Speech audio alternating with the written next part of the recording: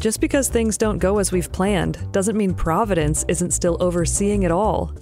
That can be hard to believe, but it was true for Swedenborg when his plans to print True Christianity in Paris didn't work out the way he'd hoped, and it's true for us too.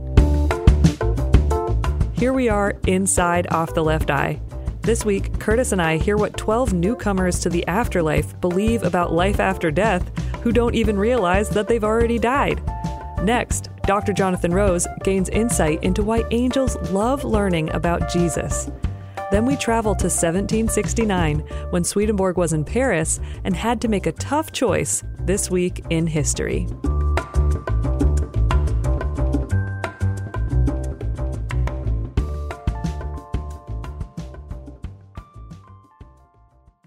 All right, here we are for our spirit story. Hey, Curtis. Hey, excited to get back into the story. Yeah, and you're such a good sport being willing to go on these adventures, not knowing anything of what you're getting yourself into. Oh, I'm just so glad someone asked me to hang out. Yeah, right. I don't get a lot of those, so. You're always welcome here. So we are doing Act 2. We're in Act 2 of A Spirit Story this week. So as a little catch up for anybody who maybe didn't listen last week or it's already been a week, you can't remember, we met up with Swedenborg where he was hanging out with some angels in the world of spirits. And he's talking to them about some stars in the universe. And then they see this crowd of people in this long sort of line on this street. And they're heading to the center of the world of spirits. And that's where he says, this is the path that people who are newcomers to the afterlife take, where they wake up from the afterlife and then from that center point, then decide what they're going to do next. And I remember now. Yep. Yes. All right. The memory's been jogged. So Swedenborg and the angels decide to run this little experiment where they're going to do some research by tapping on the shoulders of several of these people and asking them, what do you believe about life after death? But the funny twist is that Swedenborg and the angels know that all these people have died, but they know that the people are in this state before they've reached full consciousness in the spiritual world, so that they don't know that they've actually died yet. Yeah, is that the definition of a double-blind experiment or something like that? Right. Just about. Spiritually blind experiment. And they randomly choose 12 people, and we're going to see what these 12 people say in Act 2 right now. And it's a bit of a long one, but here's this thought I'm having, Curtis, where you can, as we go through, because we're going to hear what each of these people believe about heaven and hell and life after death. And so you pay attention and decide to rate, like, how many points do you give them for their belief? Yes, okay. I relish the chance to rate people. Here we go. Act 2. We asked them what they believed about heaven and hell and life after death. One of them replied, "Our sacred order impressed on me the belief that we are going to live after death and that there is a heaven and a hell. As a result, I came to believe that all who live morally go to heaven. And since everyone lives morally, no one goes to hell. Therefore, hell is a myth made up by the clergy to prevent us from living evil lives. What difference does it make if I think about God this way or that way? Thought is only foam on the water that bursts and disappears." What's the scale out of 10? I don't know. You're just going to have to start with a scale, and then we'll go from there. I'm going to give this a 4.5 out of 10. Okay, great. Because there was some good stuff. Hey, we live after death. Check. There's heaven. There's hell. Check. It started to fall apart when you used this word morally, but then made it have no definition. Yes. Everyone lives morally. Then define what morally is to you. There must be some backstory in there, but he or she didn't clearly articulate it. And also, it's nice, like, just from, if you had the traditional concept of heaven, it would be nice to think, yeah, God can just pull everyone into heaven. But with Swedenborg's definition of heaven and hell being the pleasures in opposite things, hell being the pleasure in harmful things, which we just learned, right? You can't do that. You can't just say people who enjoy harmful things can be in the pleasure of good things. No, that would be this weird mess. So I've got to give it a 4.5. All right, it's kind of a low one. Okay. Another near the first said, "My belief is that heaven and hell exist. God rules heaven and the devil rules hell. Because they are enemies and are opposed to each other. One calls evil what the other calls good. Moral people are phonies who can make evil look good and good look evil. They stand on both sides. What is the difference than whether I am with one Lord or the other, provided he likes me? People enjoy good and evil equally." Okay, some points. Let's see. Let's give this one. I give this one a 3 because it's sort of just punting the question. It's some points for cynicism, just like naked cynicism. Yes. There, and this sort of moral nihilism. But I'm not buying that there's nobody genuine and that there's not a difference between good and evil. Well, you obviously haven't been on the receiving end of both. If you're just talking about the joy, so no, you can't pass with that. All right, we've sunk a little bit further. Here we go. A third person at the side of the second said, "What difference does it make to my situation if I believe that heaven and hell exist? Who has come from there and told us? If everyone lives after death, why hasn't one person out of that great multitude come back to tell us about it?" Okay. One. I hate it when people say that, because the people that say that also say, well, I don't believe people who talk about near-death experiences. Yes, right? Yeah. Right. So why didn't anyone? Well, that person didn't really have the experience or say they're having. I just can't picture what you're imagining, like a spirit that. Anyway, I don't need to get caught up in that. I'm just going to give you a 1, and I don't know if I'm like Simon Cowell here or if there's some better ones ahead, but. I'm afraid to say things. I don't know if anything's going to get above a 5. We'll see. Okay. So the fourth person next to the third said, "I'll tell you why no one has come back to tell us about it. The reason is that when we breathe our souls out, we are in fact dead. Then we become a ghost and we are dissipated. Or we are like the breath in someone's mouth, which is only blowing air. How can something like that come back and talk to anyone?" 0. Okay, 0. I don't know. Yeah, do we get to go in the negatives? We'll see. You missed it. Yeah. Yep. A fifth person went next and said, "Friends, wait for the day of the last judgment. Then all will return to their bodies, and you will see them and talk with them. Each one will tell his or her fate to the next."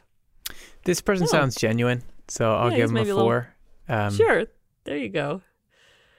All right. The sixth, standing on the other side, started laughing and said, "How could a spirit, which is blown air, come back into a body that has been consumed by worms and into a skeleton that has been burnt in the sun and has crumbled to dust?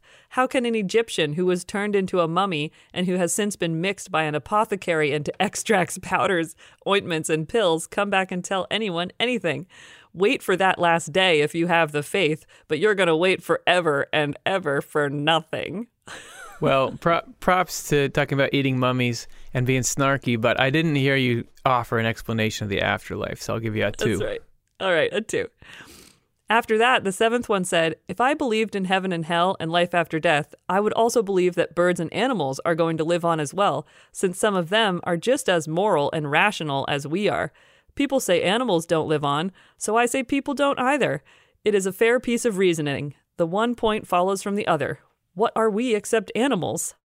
I'll give that a 6, a 6.5, because it's like there's ethics behind it. I mean, you see animals and they seem like they're good and everything. So I think there's some real thought there.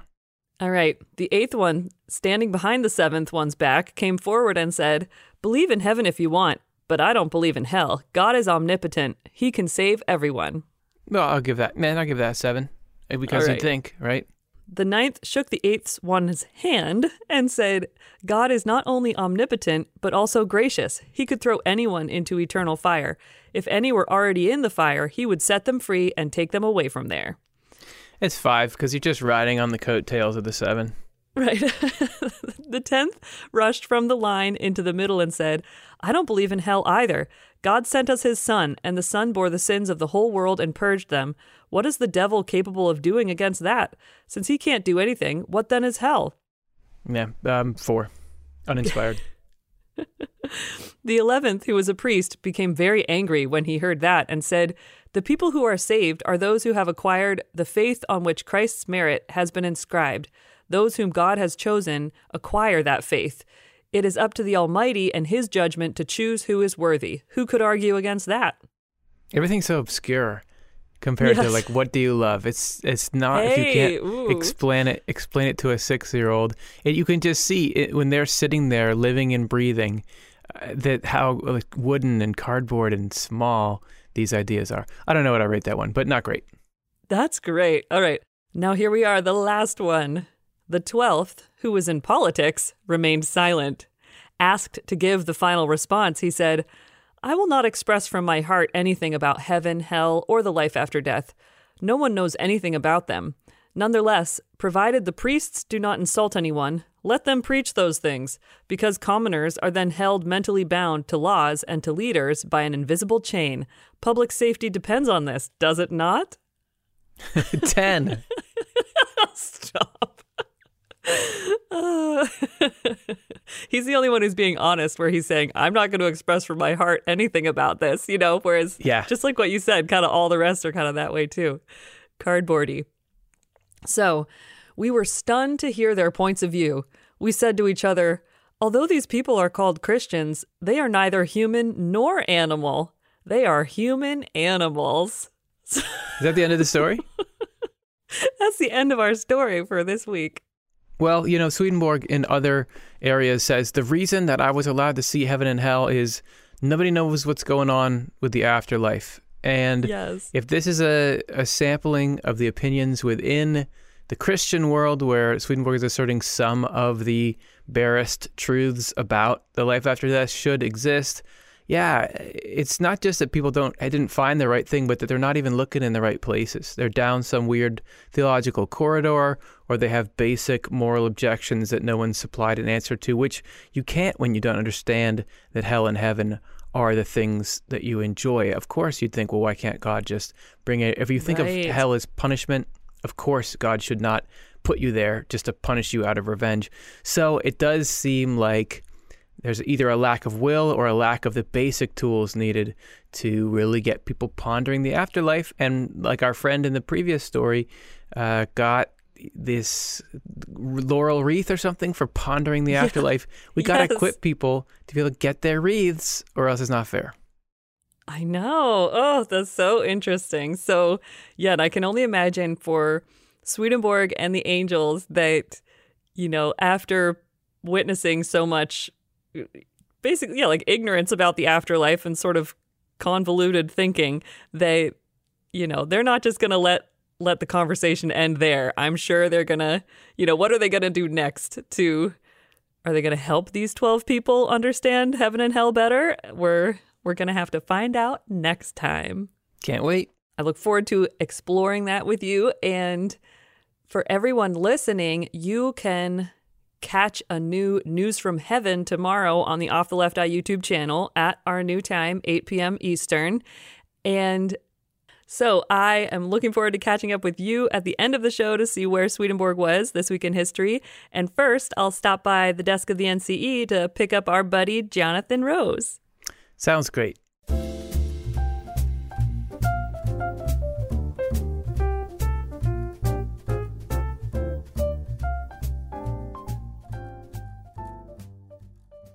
Hey, Jonathan, how are you doing?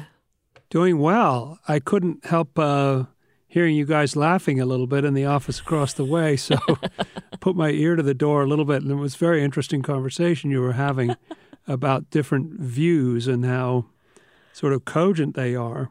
Yes. And it happened to fit very well with what I've been editing today and in the last number of days, because Swedenborg is often finding himself in the situation of having to explain to people things that they're not at all interested in, but should be.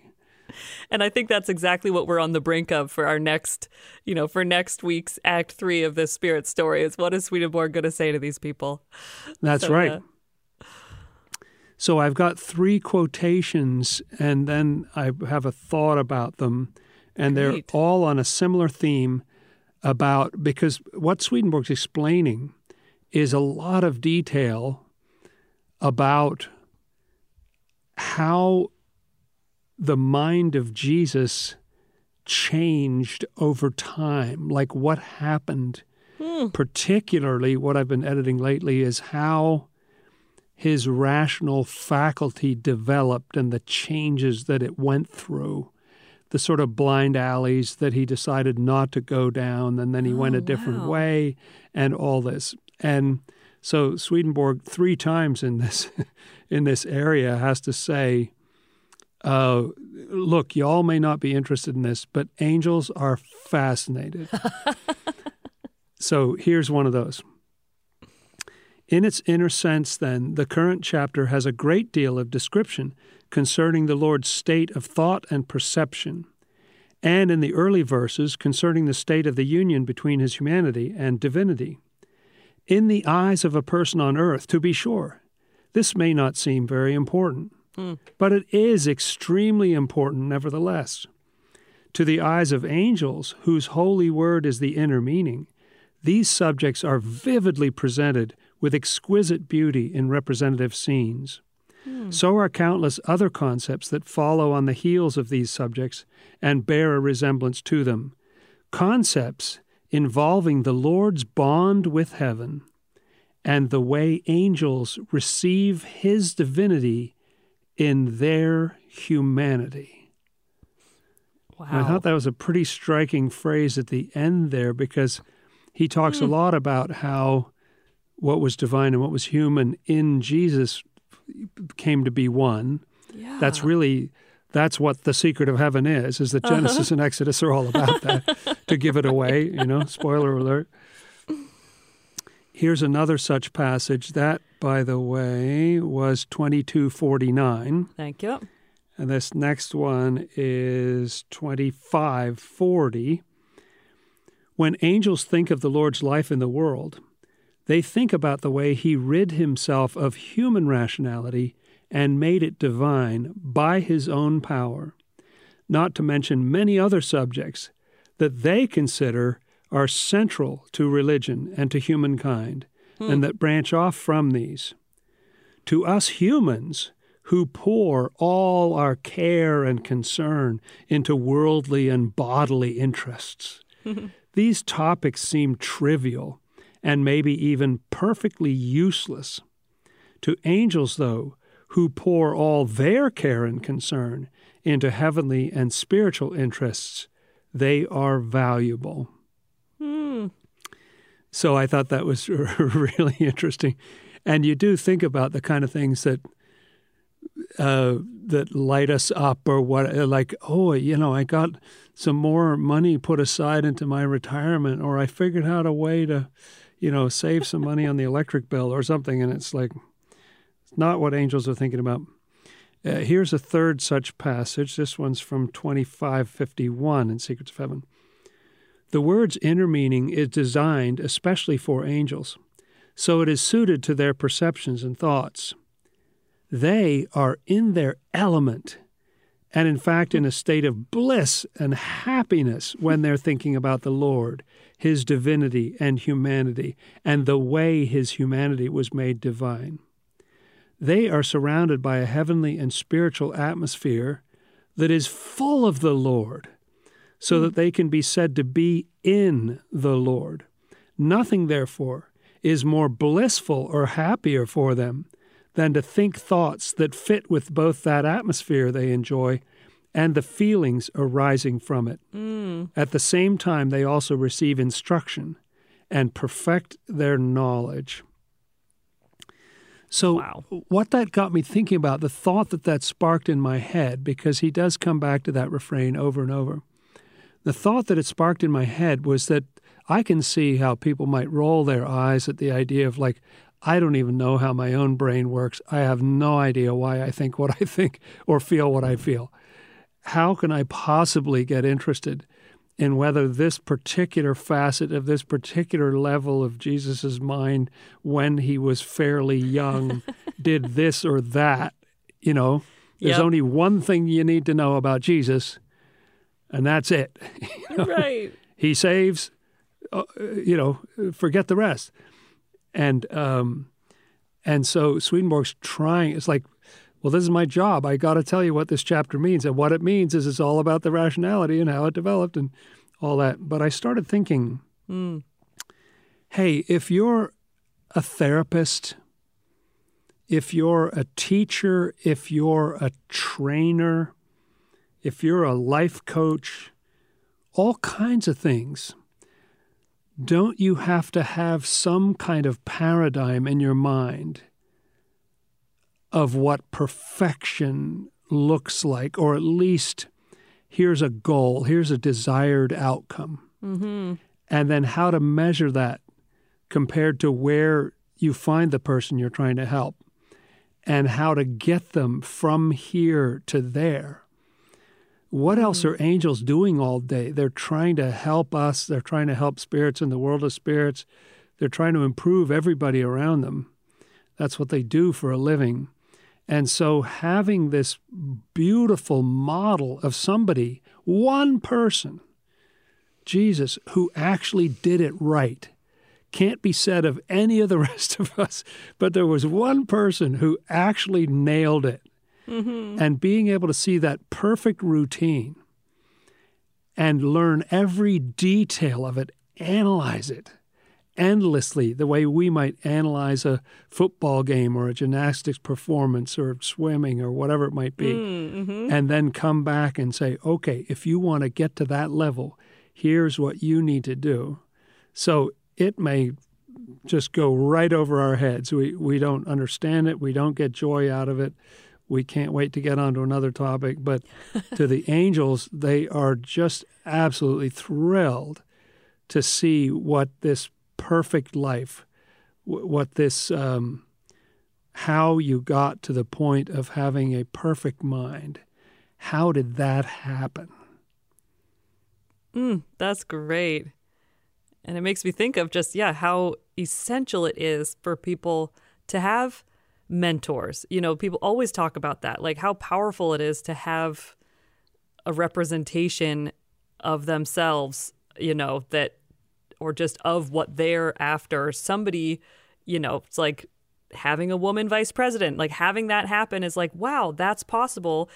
Seeing that gives you such a different level of what's possible, you know, so how critical that is to, even if that potential is inside of anybody, to see it and be able to consider it or even learn directly from somebody who is a mentor, you know, who's doing the thing that you want to do and that you love to do or something, then that brings so much empowerment and clarity, you know, and is so encouraging. So it's really cool to think of that being the way it's working for angels, where like what they want, which even, of course, is coming from the Lord's love anyway, but sort of they're experiencing that of, they really feel passionate about these things. And then to like have that living example, like that's the way, here's somebody who's done it, you know, they can draw just infinite insight and encouragement from that.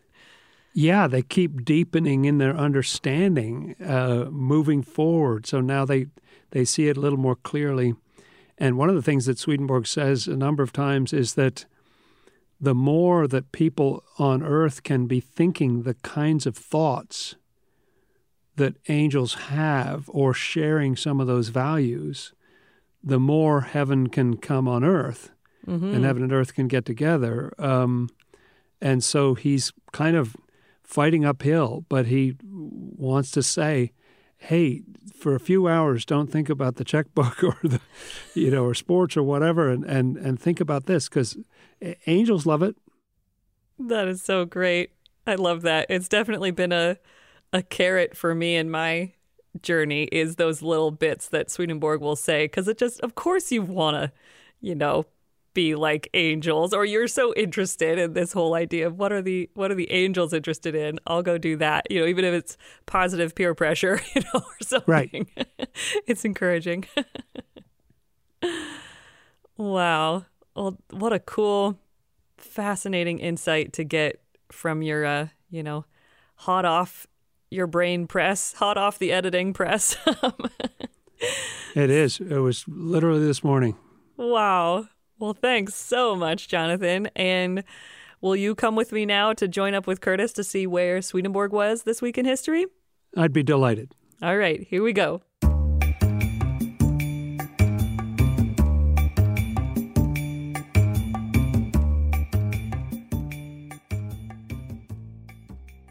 Hey, Curtis and Jonathan. Hello. Hey there. So this week, we are going back to 1769. And for anyone who's maybe been listening with us, they know that last week we were in 1768 when Swedenborg was leaving Stockholm to go to Amsterdam to print his work, Marriage Love. And now this is a year and a week later. And Swedenborg is in Paris. So what is he doing in Paris? One thing we know for sure is that he is sort of shopping around a draft of True Christianity because he's wanting to see if he can get it published in France. And we have a letter from Swedenborg to his good friend, the Reverend Dr. Beyer, from April of 1769, where he mentions not only Marriage Love, which will be interesting to hear about, a year later after he went and published it, but also tells him of his plans to go to Paris. So I want to read you this letter to give you, for the context it gives us about this trip. Okay? Great. So, Reverend Doctor, he says, I herewith send you 10 copies of the published treatise on conjugal love, which, when an opportunity offers you, you may sell at 9 copper dollars per copy. And the book is very much in demand in Paris and in many places in Germany. So that's interesting that he knows that there's this demand in Paris, and now he's kind of on his way there. But he mentions this book that he recently published that in the New Century edition is titled Survey. But here's what he says. Of the work last published, entitled A Brief Exposition of the Doctrine of the New Jerusalem, I sent you only 1 copy, which you will please to keep for yourself alone and not communicate to anyone else, for it will cause a change in the whole of that theology which has up to the present time prevailed in Christendom, and partly sets forth also that theology which will be for the new church. What is written therein will be thoroughly understood by scarcely anyone in Gothenburg except yourself. And so that brief exposition or survey, we actually mentioned it in an earlier podcast episode because he intended to get True Christianity out faster than he did. And so he decides to print this short work survey that's kind of like a condensed version of True Christianity, basically, before he actually prints sort of the full work of True Christianity. And so here's how the letter ends. He says, this little work, meaning brief exposition, has been sent to all professors and clergymen in Holland and has already reached the principal universities in Germany. It is being translated into English in London and will also be published in Paris. We must therefore wait for the judgment which is passed upon it abroad before it is generally made known in Sweden. You will therefore keep it for the present for yourself alone. On April 26th, I shall leave for Paris, and I remain, with loving friendship, your most obedient servant and faithful friend, Emanuel Swedenborg. So he's got plans. He's going to Paris because he wants to publish. Not only, he says, this little work, Survey, is going to be published in Paris, but he's actually trying to get True Christianity published there too. And a little snafu is that neither of them get published in Paris. So things don't go the way that he planned or the way that he anticipated. And we know this because in the preface to a French translation of True Christianity, which Swedenborg does eventually publish, there is this note. I'll read it to you. So it says, Swedenborg came to Paris in 1769. He tried to get his True Christian Religion printed there, but in order to do so, he had to get the permission of the censor of books, Monsieur Chevreuil, who was then royal censor and doctor of the Sorbonne, was instructed to examine it, and after reading it, said that he would receive a tacit permission, provided the title page, as was usual, declared that the book was printed either in London or Amsterdam. But Swedenborg, influenced by a rare delicacy, which was due to his principles, would not consent to it, and the book was not printed in France. This anecdote, which had not been previously known, was communicated to one of the editors by Monsieur Chevreuil himself. So that gives us this little fascinating window into Swedenborg talking to that censor of books, Chevreuil, who I'm trying to pronounce correctly, and it's Chevret. Yeah, right. There you go. And it not working out. And even this interesting thing of like, well, you could print it here, but you're not allowed to say that it was printed here. So what's your take, Jonathan? Well, several things are really interesting about that to me. One is just how busy he has been. He's 81 years old by this point. Yeah. He just published Marriage Love, as you said, and then in early February in 1769, he published a survey, and he's at some point by July or August going to write a soul-body interaction and publish that in London. And it stands to reason to me that for a censor to sign off on a book, that it's okay to publish it, you can't just hand them the first chapter and say, blah, blah, blah, says other things.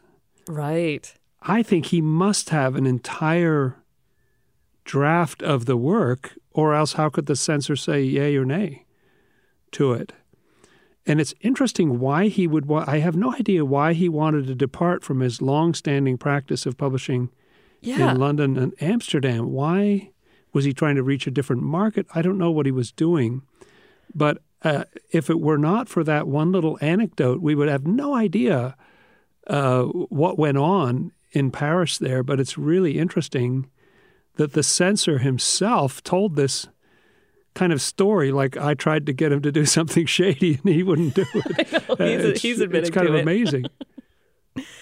Yeah, and that it's interesting in that letter to Beyer that he says Marriage Love is in high demand in Paris. Like, I wonder if he's kind of, well, hey, it's getting some tread over here. I'm going to go to France and print my next book, or it's really hard to say.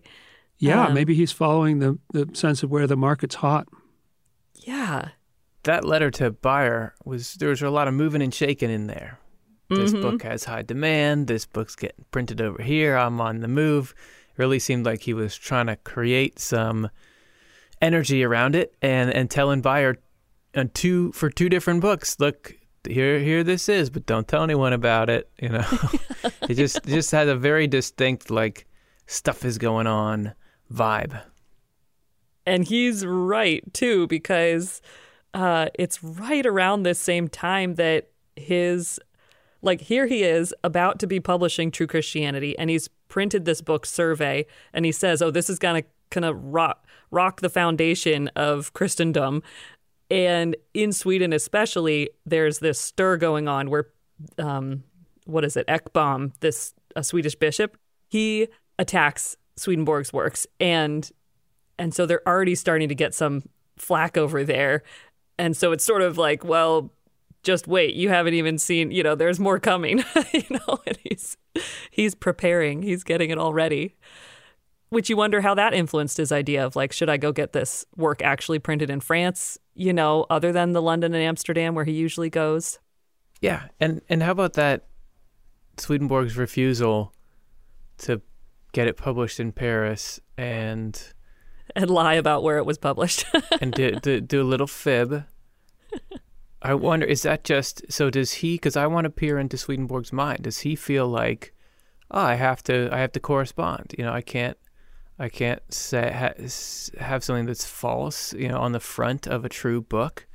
Yeah. Or was his whole, I was going to say, did he want it shown that it was published in Paris, that's why it'd be worth going to the trouble of getting it published there, that would give some advantage.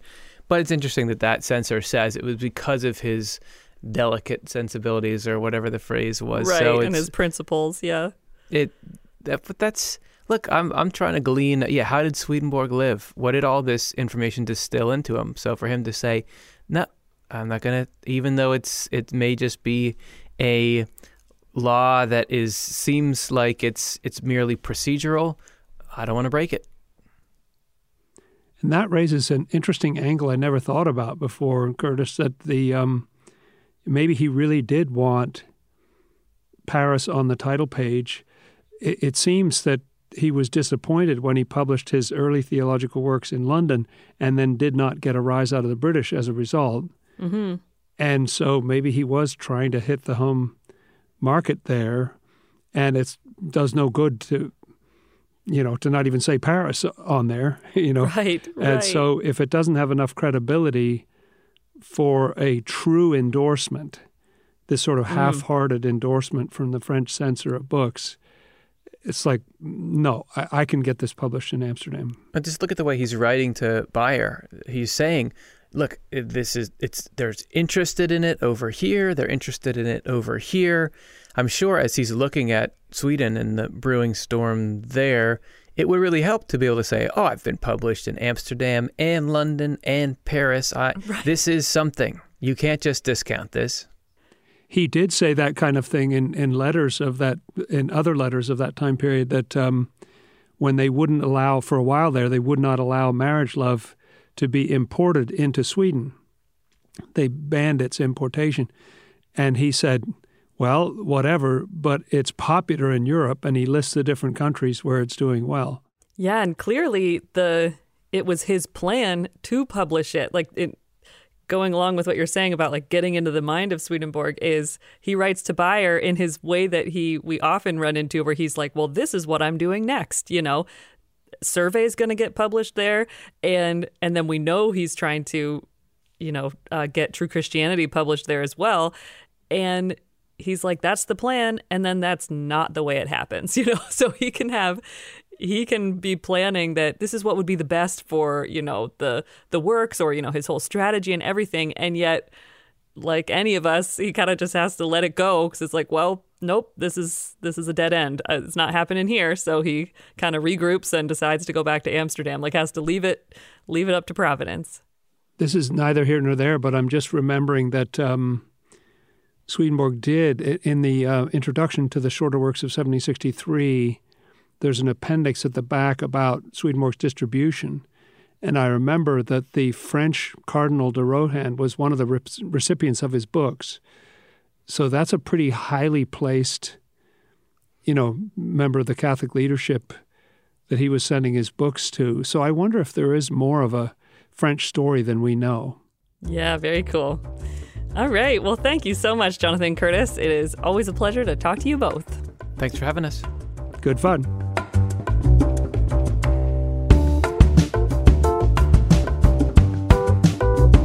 We close out each episode of the podcast with a Swedenborg-inspired song.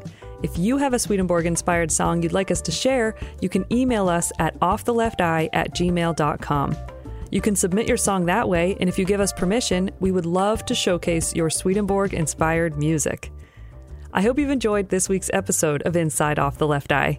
You're the best audience a podcast could ever have, so thank you for listening. Subscribe to the podcast to never miss when a new episode comes out, and consider supporting our work with a donation. Go to offthelefteye.com/donate. Anything you give helps make the quality and impact of the work we do possible. So for this week, the song we're sharing is Confident Hope. That's the eponymous track of the album I produced a couple of years ago, and it's a fitting one to follow last week's song, which was by Jonathan, that track On the Move from Clear Shining After Rain, because this one continues the theme of the second coming, which really is such a big theme in all of Swedenborg's works.